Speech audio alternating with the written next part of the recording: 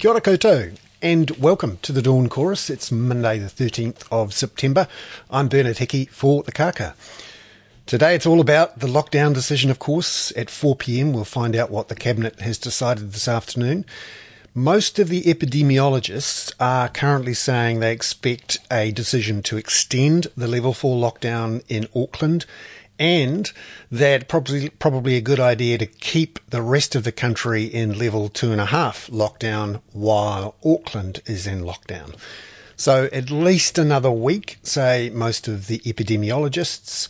And listening to the 1pm presser yesterday, where the Prime Minister was talking about the risks around the significant number of cases still unlinked. So there's 35 unlinked cases as of 1 o'clock yesterday, including 8 new ones that were reported in yesterday's batch of 20 overall.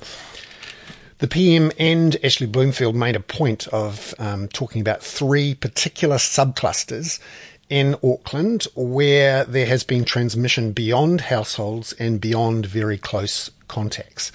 They are obviously still concerned about this, and the epidemiologists think that to be safe, the government's going to keep Auckland in lockdown for another week. But the pressure is really growing on not just the external borders, but also the internal borders.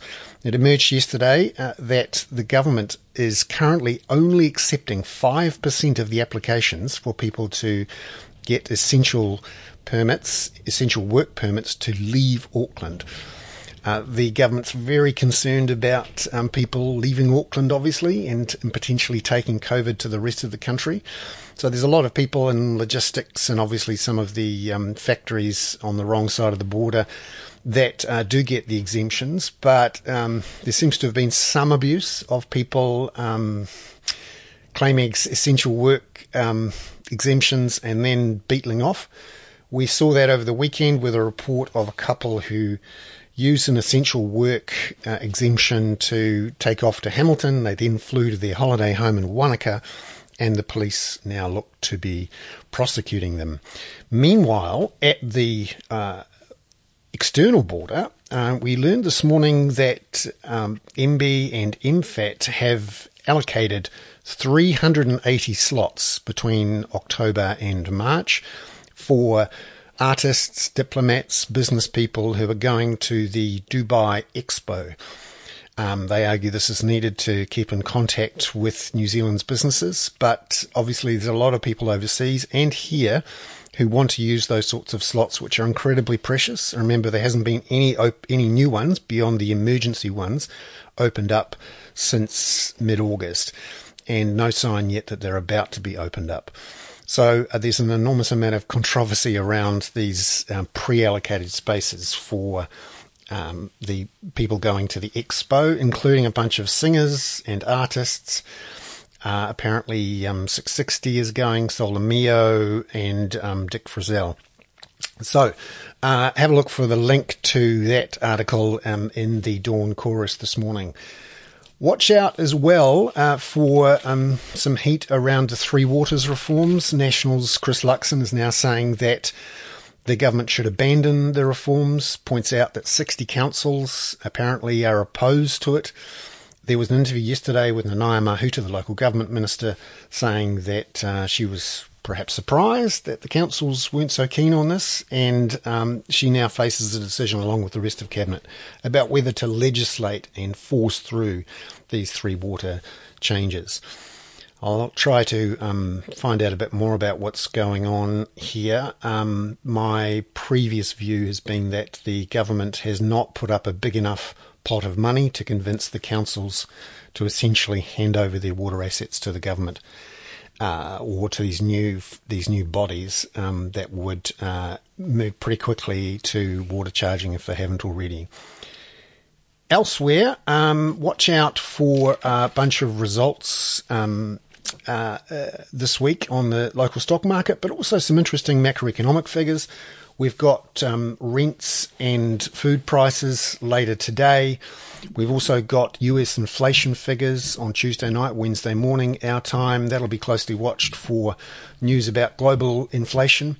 We've also got a key speech coming from the Reserve Bank of Australia's governor on Tuesday afternoon, which will be one to watch. Remember, the Australians are currently still printing 4 billion Australian a week, and they're not expected to put up their official cash rate until probably 2023, even 2024. Now that puts them way ahead of us. Our Reserve Bank stopped printing in July, having bought $55 billion worth of local and central government bonds, and that will be one to watch quite closely. Also, we've got some news coming out of the US on retail sales. And watch out too for some takeover bids. Looks like we're going to finally get the Sydney Airport deal through later today. There's a bid for $32 billion and the third increase in the share price for that. That's going to be the big M&A deal happening today on both sides of the Tasman. And there's also news that Green Cross, the pet care and vets business based in Australia, worth $4 billion, is going up for sale. Also, just keep an eye out for September business confidence from the ANZ. That's due at 1 o'clock today. I'll try and keep an eye on that one. And also on Wednesday morning, for the fanboys out there, including me, Apple is announcing its latest version of the iPhone. It's the iPhone 13. And for the political tragics, on Wednesday afternoon, we should find out whether the Californian governor, Gavin Newsom, who's a Democrat, will be kicked out. He's got a recall election going on at the moment, and there is a Trumpy Republican talk show host who could actually become the next California governor by default, being the second most popular.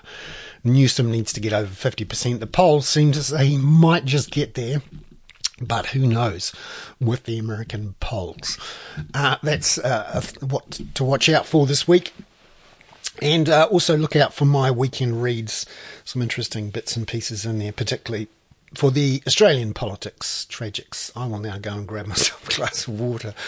It is just after 8 o'clock on Monday, September the 13th. You can probably hear the wind howling in the background. There's a gale force northerly going around. It's going to be a bit wild for a few days.